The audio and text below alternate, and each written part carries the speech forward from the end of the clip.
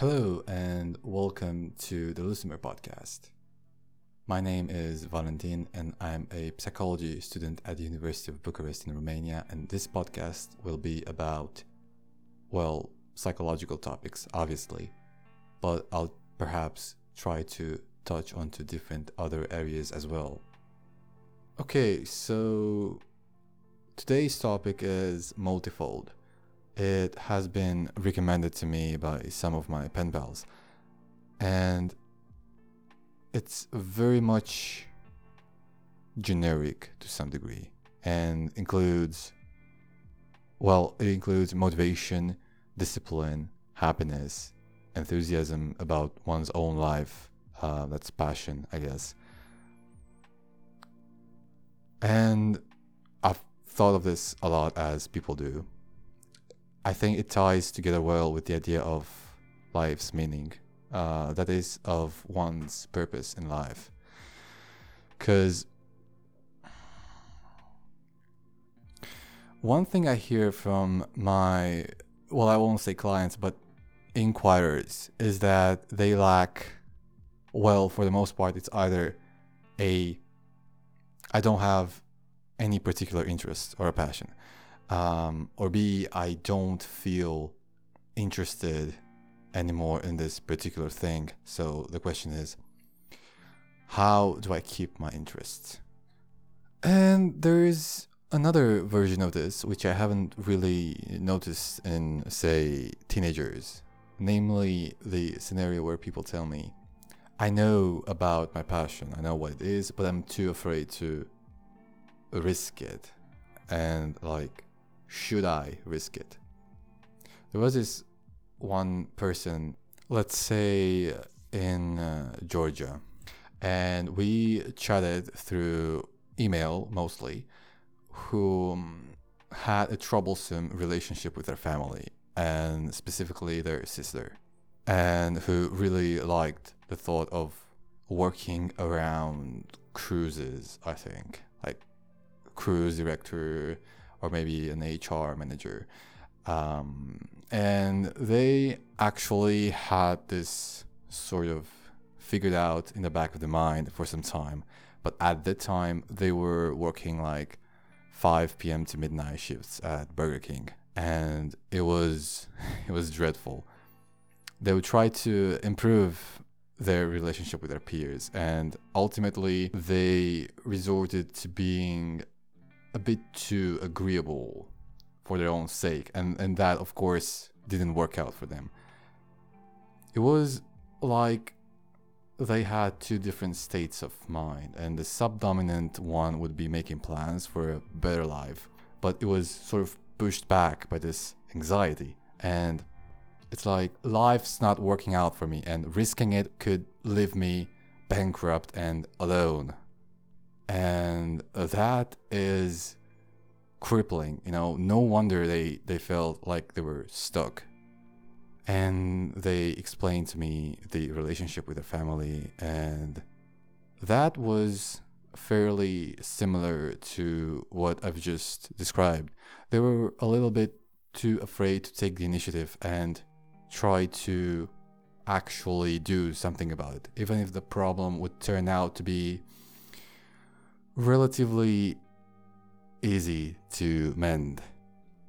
And I remember we discussed in detail, and we figured we have to first cut the problem into pieces and take each little problem at a time.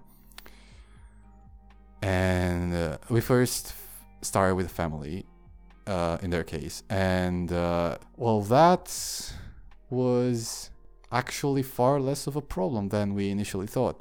And so they had to make some sacrifices, but in the end it was mostly just smoke, and it cleared out once they actually had the intention of listening and being honest to each other. Whereas the career problem, it was a little bit more difficult to untangle.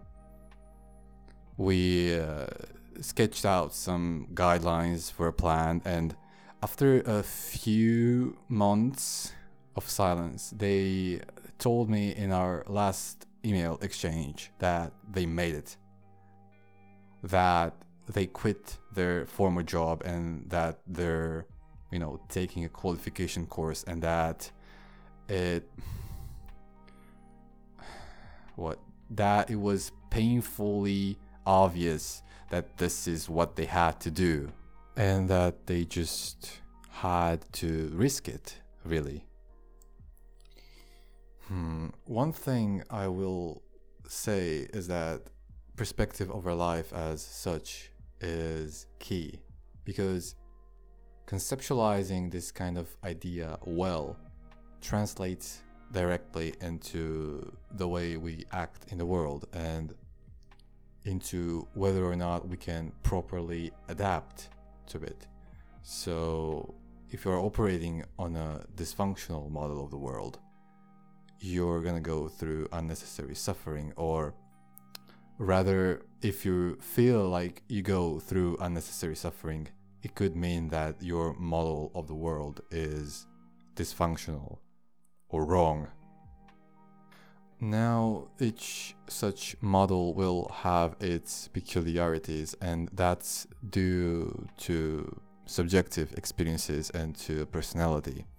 But to me, there seems to be several transcending and cross-generational overarching trends that one could or maybe should consider implementing. Let's say, which are... Well, let's start with this one. Life is suffering and change. This is the first of the 4 noble truths of Buddhism, and it describes life in a somewhat controversial way. It revolves around the idea that life is fluid, and that fluidity is a series of transformations which imply both destruction and reconstruction. Now, why does that matter? Well, it's because we're also part of life, and in order for us to remain part of it, we have to keep ourselves aligned with that fluidity, which means that we have to deconstruct and reconstruct ourselves consistently throughout our lives. And most of that happens subconsciously through our actions. But then understanding comes into play as well, which means that we have to be aware of these changes, and that we can also sort of direct them in some sense, or that we should direct them. Because if we don't, that translates directly not only into us not being able to consciously direct our actions, but also into not being aware of what our actions are. Now, how does that tie in with the idea of motivation and or passion? Well, let's start with passion. The thing about passion is that we don't just figure it out. It's the same thing as with a career. We don't just have a career, we have jobs. And a career is developed, You say, well, I've had this job or these jobs for some time now, and I've got some opportunities to specialize myself further and advance in the work field, and to also accomplish meaningful things. And that's a career. And a passion is something related to that. Well, it's what you do. It's what is meaningful and engaging to you. And what you have to do is to sort of maximize the amount of time you're being exposed to that which makes you feel this way. But you first have to notice when that happens. And if nothing that you do makes you feel this way, well, that might be an extended conversation for starters. But it could mean that you're separated in some way with who you are. And that's not something abstract. It's what you do, because you're also your embodied self. And lack of honesty is this sort of thing. Allowing yourself or resorting to engage in deception and this is something I've learned from Jordan Peterson, it makes the answers that you receive about yourself, either from others or from your own actions, it makes that information unreliable, right? Because you have to believe in your lies to some degree in order for you to act them out. So first you have to notice yourself and that meaningful information that you get, but then you also have to make sure that that information is reliable, and that means that you have to keep your environment an honest one. So that is what rule 8 from 12 rules for life. Say the truth, or at least don't lie, right? Even if you may be afraid that the plain truth might be hurtful or damaging, which most of the time it is. And it's actually better if you don't use the truth to solely hurt others, right? So even if it's impractical to say the truth, at least make sure that you don't make it even worse by saying those things which you know to be a lie. And I'm sort of moving besides semantics here. A lie is far worse than keeping the truth to yourself, which is a lie by omission. And I'm not saying that it is and it is not the only way in which you can avoid harming someone with the truth. So okay, let's keep it that way. I mentioned passion and that it's something that happens to you rather than it is something that you just figure out. And we can easily make the same case for happiness and motivation in this way. Excitement is a positive emotion, and emotions do have consequences. Namely, positive emotions are physiologically arousing and action inducing, whereas negative emotions are inhibitory. And I'm excluding anger from this categorization because it's sort of ambivalent in that way. It's not regarded as a positive emotion, but it still is action inducing. But the idea with excitement is something happens to you and you see that as rewarding in some way. And what happens is that you get a burst of positive emotions and motivation, but then that fades away because, again, the world is fluid and you cannot rely on it to shape itself in a way that is rewarding to you. And you cannot rely on positive emotions and respectively motivation to do certain things because emotions come and go. And when an emotion comes by, you should welcome it. But again, you shouldn't rely on it because reality is always shifting and you have to adapt to it in a way that is meaningful and functional and not the other way around. Because who are you next to reality itself, right? And this is something that I've written about before. It's that nobody deserves anything. You do what you do, and if you adapt properly to the world, you'll get what you deserve. But people don't naturally adapt properly to the world because people make mistakes and inaccuracies, and they have to make mistakes in order to learn and then adapt properly to the world. So it's first you have to be willing to make mistakes, and then you have to learn from them, and then to repeat this process until you finally get more or less what you hope for. But when that happens, reality would have already shifted and everything is slightly different, and people now have to move to a different goal. So it's I don't know, once you understand this, the only thing left for you is to practice it, I guess. I hear this from people and it's a little bit confusing, especially Romanians. Like, you hear this from people, nu se poate, or nu se mai poate. It basically means it's not possible. And they say that as it happens, and of course that's like, shock or denial, but it's like people don't notice these things, and it happens all the time under endless variations of it.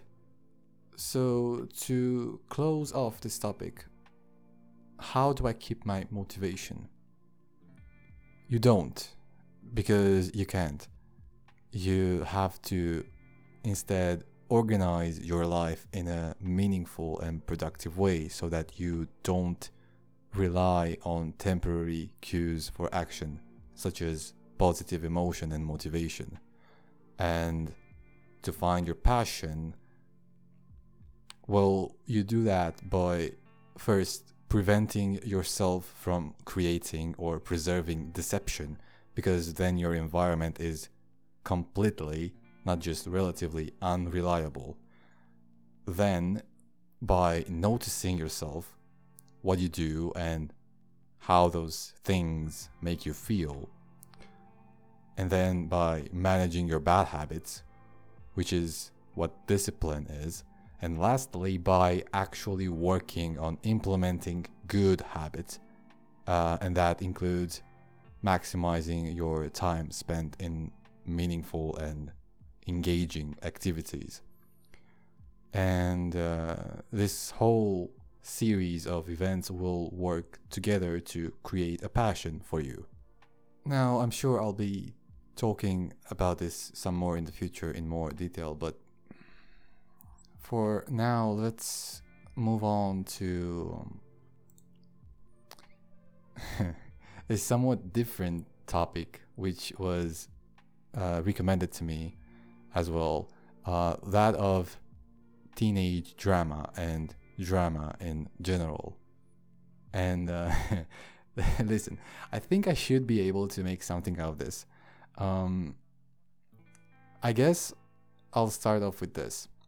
There are various reasons why, as teenagers, everything is more dramatic. But I'm not necessarily gonna go into that because it's too obvious, Teenagers have to figure themselves out with little to no prior such existential experiences. And emotions are definitely also a part of it, right? Physiological dynamics and transformations and societal pressures, and I don't know what else to say about that. Just make your mistakes. Go full out and then apologize. Show some humility. And yeah, sorry everyone, by the way. Seriously, I was just dumb, and everyone is at that age, right? I remember at one time when I thought, man, isn't it a weird coincidence that depression seems to spike up in the age group that is just getting to experience an adult, a real reality? And I was like, it must suck. Life must really suck if kids go from playing pretend to being depressed young adults as they go face to face with reality. And I think that ties with my previous topic, right? Like, you have to understand and transcend the reality that life is suffering in order for you to fully develop into an adult. But moving aside from teenagehood and into drama per se, I guess I'll start with this. Drama has 3 actors, and they're all tangled up into our personality because we've played each of these roles. So there's the aggressor, the victim, and the savior, and these roles are somewhat interchangeable, right? Because you can easily go from let's say victim to savior, and obviously aggressor, or from aggressor to victim, and in some cases to being a savior, or more specifically a disciplinarian or a peacekeeper in this case. And perhaps we do try out and feel these roles more intensely early in our lives in teenagehood, but regardless, none of these are quote unquote good, because when you act them out, then communication between people is false. You know, you're something far beyond your persona, that is the mask or the role that you play in the social world. And the persona, it is there only to simplify and improve the efficiency of communication. But even your persona has to be somewhat personalized, because it's your mask, right? It's your life and personality simplified. So it's really important to notice this thing when someone, and more importantly, when you are stuck playing in this drama triangle, and it's then important to actually get out of it. I mean, as far as I'm concerned, drama is made to be played on an actual stage, or otherwise it's just impractical and childish. And no, don't use the Shakespearean quote with what the world is a stage and we're all merely players. That's not even what Shakespeare meant with that, okay? Just grow up, please. Let's see. Anything else for today? No. Okay. I guess this is it. Lukturet Emergo Pips. Thanks for listening.